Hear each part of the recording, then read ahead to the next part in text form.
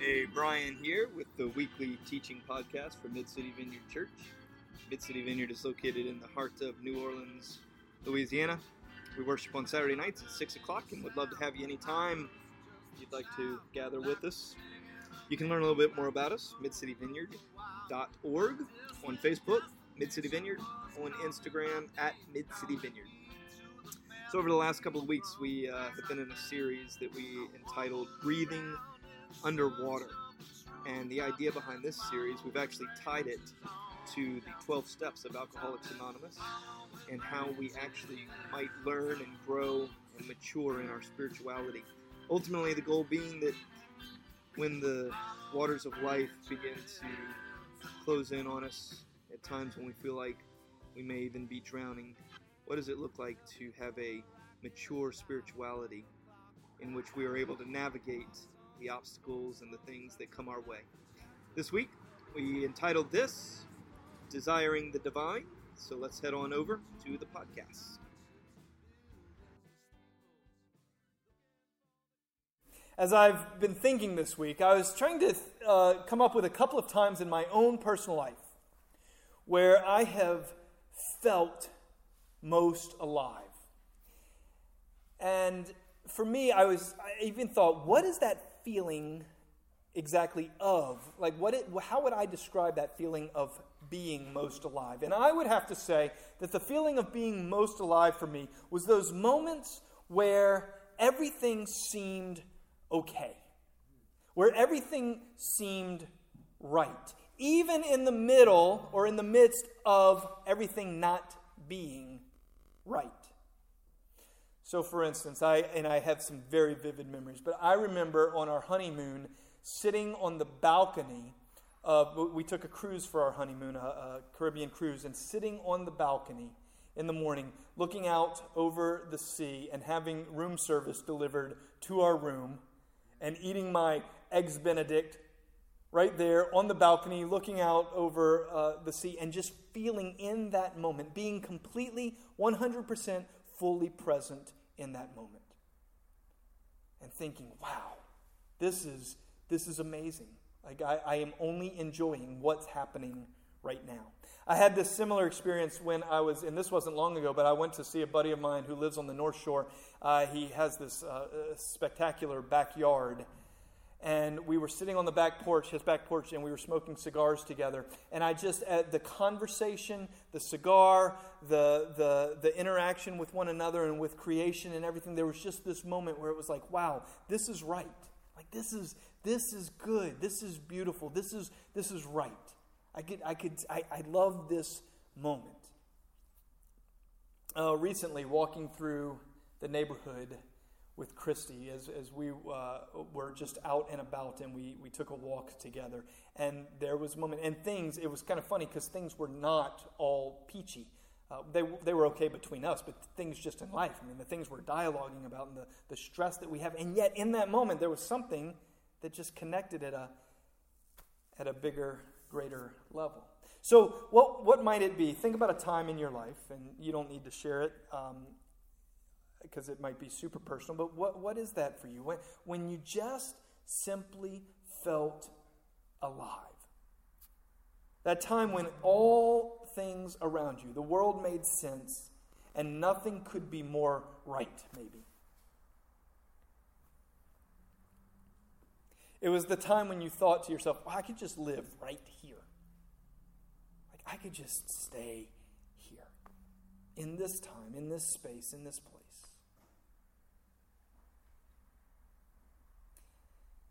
Now, as you think about that, and hopefully you have more than one time, but what was it?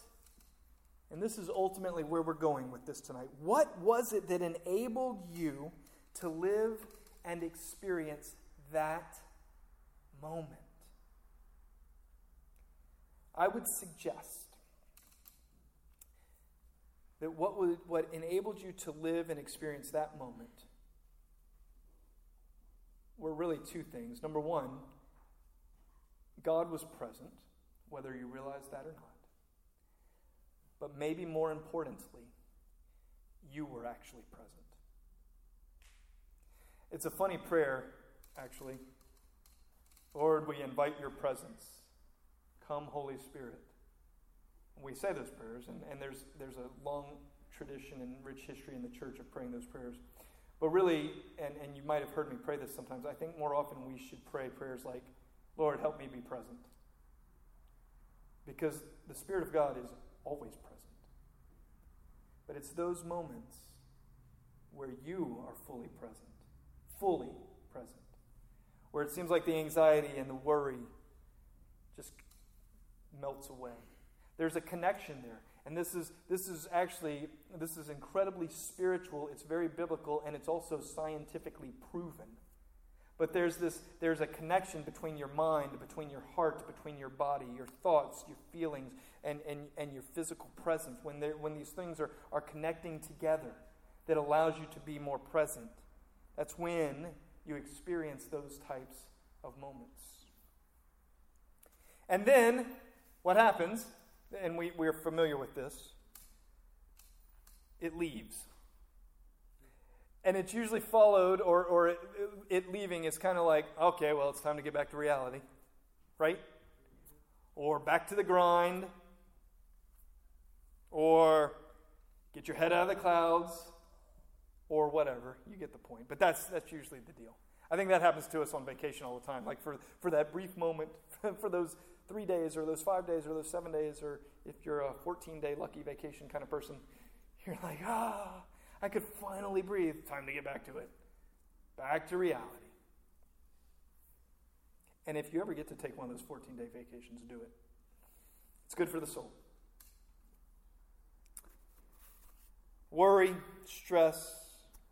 What happens is these things take up residence in your mind. They take up residence in your heart, and they take up residence in your body. But listen to what St. Paul says in 2 Corinthians, once again. He says, listen, there was a time where things were so bad that we did not think we were going to make it. We felt like we had been sent down to death row. We were on death's door, and everything was over for us. And it was at that time that we turned it over to God. Instead of trusting in our own strength or wits to get out of this particular thing, we were forced to trust God totally. The second step in Alcoholics Anonymous. We came to believe that a power greater than ourselves could restore us to sanity. Now think about that. The step is not, we believed that a power greater than us. We suddenly believed that a power greater than us, or now we believe that a greater power than us. No, it says we came to believe. What this indicates, and I think Bill W. was right on track when he began penning this. I think it's straight from the Holy Spirit. Honestly, I think all 12 steps are. But we came to believe. It takes into account the journey of faith that a person is on. When you read the big book in AA, there's a lot of talk about atheists and agnostics coming, and how it would seem like such an incredible turnoff, but I don't even believe in God. And yet the second step, the step that if you don't take this step, it hinders you from being able to process and move through the rest of the steps. Now, in this context, there's a very good chance that in a room like this, most of us, if not all of us, are Christians. And so we're like, I've already come to believe in a power greater than myself. Okay.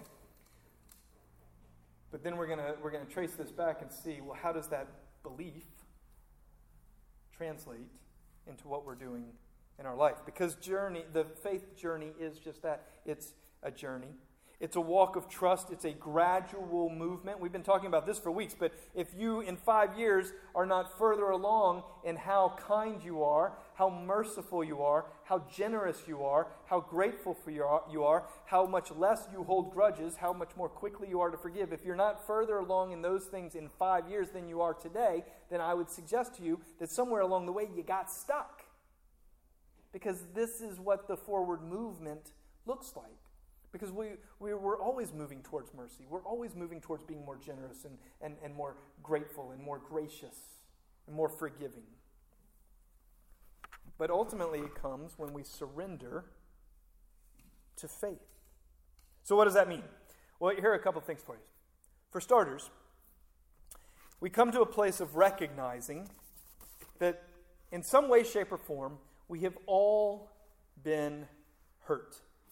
In some way, shape, or form, we have all been ignored at some point in our life. We've all been betrayed. We've all been crushed. We've all had our hearts broken. We've all been cheated at some point. We've all been lied to. We've been left out. We've been something. And if we all haven't, at least all of us have experienced some of these things. And the thing about it is that when you've been hurt, when you've been stabbed in the back, when you've been lied to, when you've been betrayed, when you've been whatever these things are, these things do absolutely leave marks. Now, a lot of people like to think they don't leave marks, but it all leaves marks. And the thing is, there's no way to avoid it. A lot of people put money away for their kids to go to college one day. We put money away for our kids to go to therapy because we're just convinced, I've spent ample time with a therapist. So I'm like, and I had great parents, but I've spent ample time with a therapist trying to, figure out because, there's just stuff. So many people want to ignore the stuff or pretend like the stuff didn't happen or the stuff doesn't affect or impact. But here's the thing. All of us, in some way, shape, or form, need and could benefit from experiencing the healing of the divine, where the divine comes in and begins to heal. So here's how it might look. Do you realize it? Because this is where it's important. If you live under the oppression of never having enough money, or if you live under the weight of never being good enough at work, or if you live under the weight of not being good enough for someone to love you, or if you live under the weight of always wanting to be so liked by everybody, what you're doing is you're actually operating out of hurt. Because positive thinking doesn't help you overcome these things, and 9 times out of 10, there is the issue, but then there is the issue underneath the issue.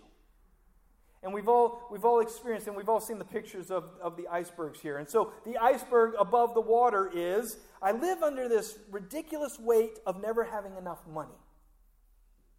And so we're like, well, that must be the issue. But that, more than likely, is not the issue. There's something underneath that. I live under the weight of not being liked or not doing well enough at work or never living up to. And so we see the top of the iceberg, the part that we can see above the water, and we think that's the thing. But more than likely, 9 times out of 10, that's not the thing. But very few humans do the hard work of trying to figure out what is the thing. What is the thing? Or what are the things? Because it's not until we recognize and begin to dig around and see what the things are that we can actually experience healing. And when you begin to experience healing of the things, it begins to manifest itself outwardly. Which is why I've mentioned this about alcoholics many times as I've spoken to folks. It's like the outward expression of drinking oneself silly is something that's being driven by something much deeper on the inside. And so, when an alcoholic begins to go to meetings and when they begin to press in and they start to actually work the steps, what starts to happen is the stuff on the inside starts to get worked out and it manifests itself moving towards less drinking. Now, that doesn't mean that it just all of a sudden becomes easy, because it doesn't. But once you start to experience some healing and navigating through some of that stuff, it begins to impact all the parts of one's life. So we're in need of healing. Because somewhere along the way, something got lodged in our soul, our heart, our mind, our brain, our body.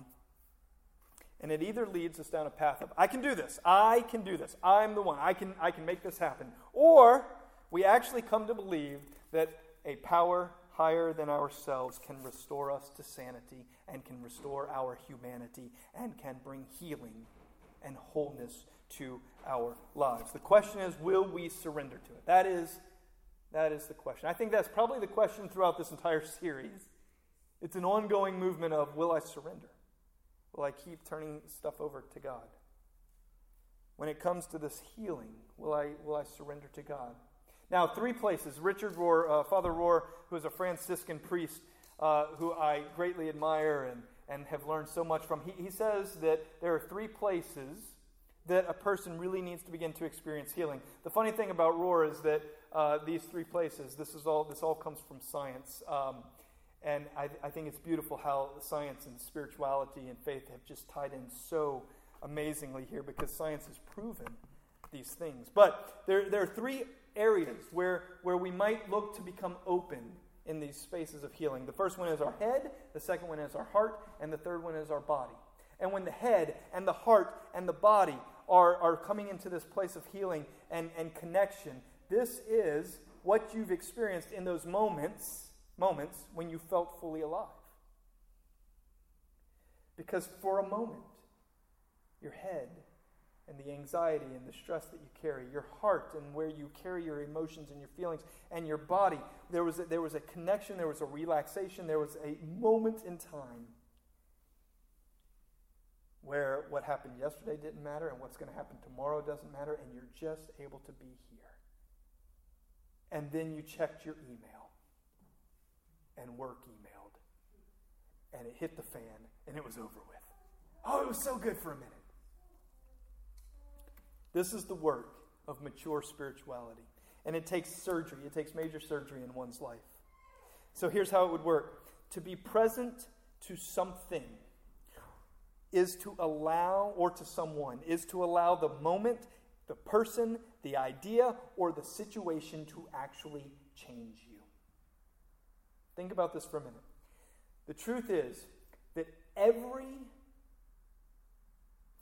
that you do in your life has the potential to impact your soul, to impact your thoughts, to impact your heart, to change you. Every conversation, every lunch meeting, every interaction that you have with your children or with your grandchildren or your coworkers or your employees or your employer or your workout person, buddy, friend, partner, whatever. Everything has the ability for the person who is fully present to impact your life, to challenge, to change, to encourage. And we miss 90% of it because we're not present. And we're not present most of the time because of the stuff in our opinionated head, and the stuff in our closed-off heart, and the stuff in our defensive body. But to be present now is to allow the moment to impact us. So how might we do this? And then we'll share communion together.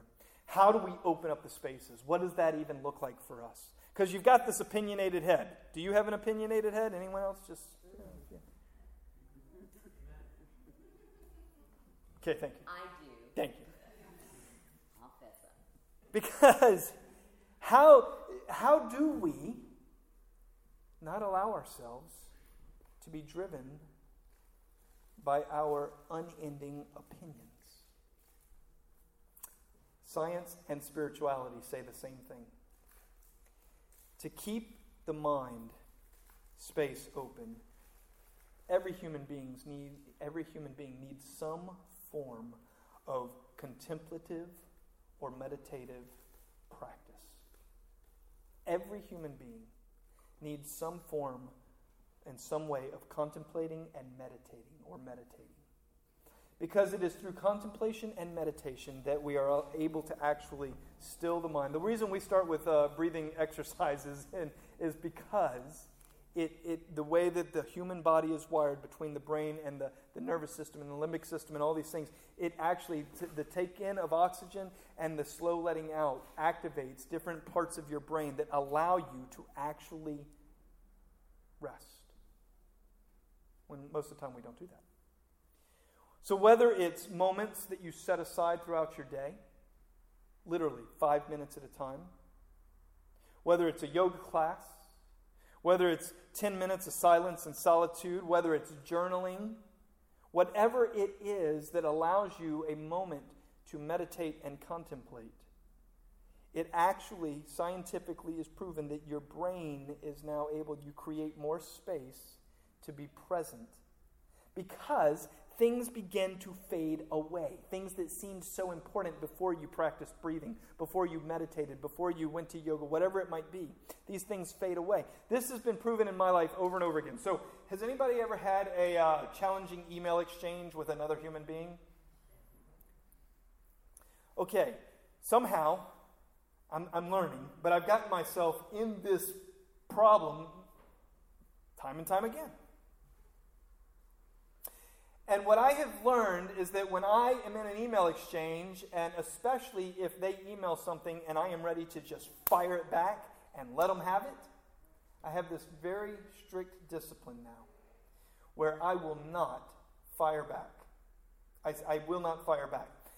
You send me an email and it lodges itself in me. You accuse me of something, you threaten me, or you belittle me, or whatever it might be.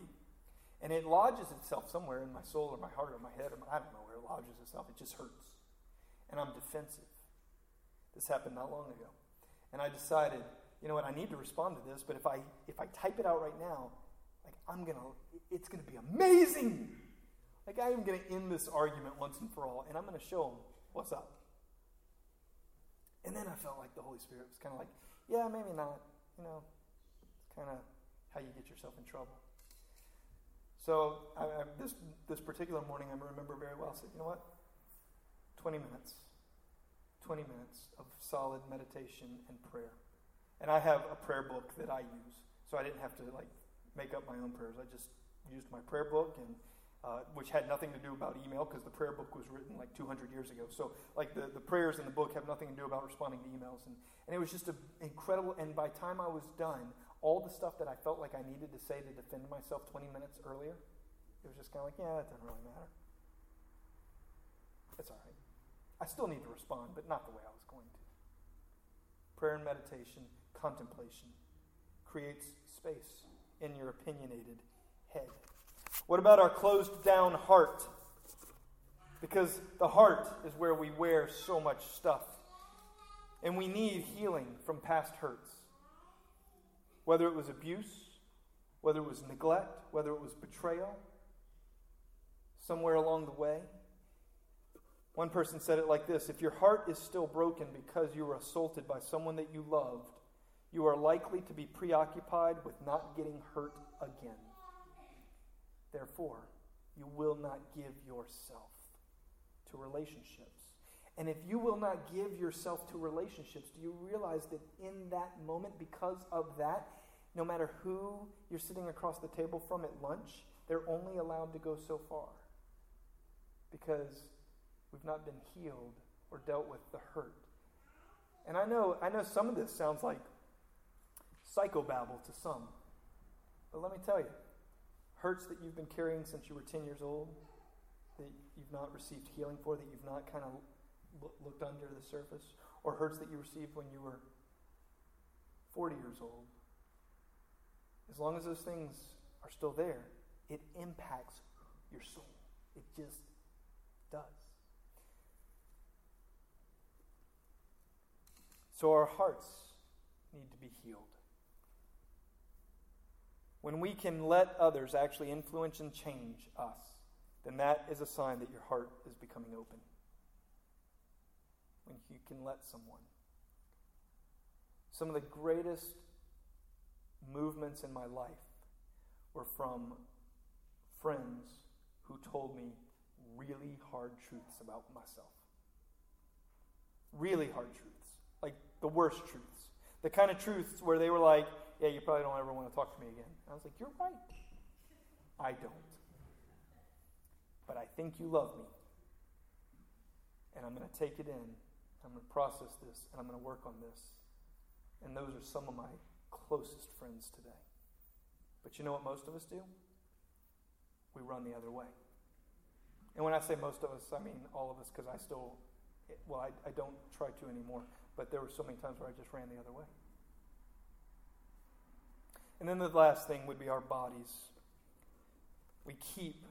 We wear stuff in our bodies. You ever been to a masseuse and they're like, oh wow, your shoulders, and it's like, what have you been stressed out about? I haven't been stressed out. Oh yes, you have.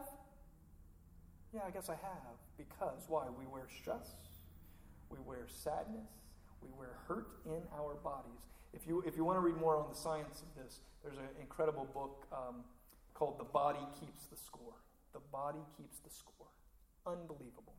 About how the human brain and the human body and the human heart are all interconnected from a scientific way of understanding that in our body. And so, how does it come across when we're in a difficult situation or position? Our bodies become defensive against the things so we can't receive from others. So here's the thing. All of this comes to the place where we actually come to the place of understanding and realizing that there is a power higher than ourselves that can actually restore us to wholeness, to sanity, our humanity. Mature spirituality is the ongoing liberation of the head, of the heart, of the body. And it's living towards and it's living into and knowing of the divine. And it's not just a mental assent. Oh yeah, I believe in that. I don't know, there's 40 of us in here. We all probably believe in a higher power. But it's one thing to say, sure, I believe in that, and to actually begin to surrender to the divine that says, I need you. Because what's broken in here doesn't seem to be getting fixed on my own very well. I need you. So, the skills that we learn by letting life come at us. Letting life come at us. What does it look like in your life to let life come at you? What does it look like to let your life come at you? Think about it. Control is an illusion, and yet we so strive to always remain in control. So that when life starts to come at us, we put up the wall. We run the other way. But life's going to find you. The skills are learned by letting life come at us on its own terms, not resisting it, not resisting the mystery that is everywhere at all times. Paula Darcy, a spiritual director, said it like this: God comes to us disguised as our own life. There it is. You want to experience God in this? Then press in to this, whatever this is. St. Paul, last verse, says, May the God of peace make you whole and holy. May you be kept safe in body, heart, and mind, and thus ready for the presence of God. 1 Thessalonians, May the God of peace make you whole and holy. May you be kept safe in body, heart, and mind, and thus ready for the presence of God. So tonight we're going to share communion together. Then we're going to pray, and then we will go eat dinner somewhere together. But here's what I want to invite you to do as I pick the guitar up and as we're going to share communion together. Part of this is awareness. God, okay. Heart, mind, head, head, heart, body. What is it? Is there something? Is there something that you want to make me aware of, highlight in my life? If something's not just kind of coming up at you. And if nothing, then this is the invitation here is a forward movement towards more surrender to God. This is how we continue to grow in maturity. whatever your fears are, whatever you're oppressed by, not enough money, fear of not having enough money, fear of losing control. The best thing that could ever happen is that you would lose control. Maybe you could just ask God to speed up the process. What is it for you? What are these things that need to be surrendered to the divine? So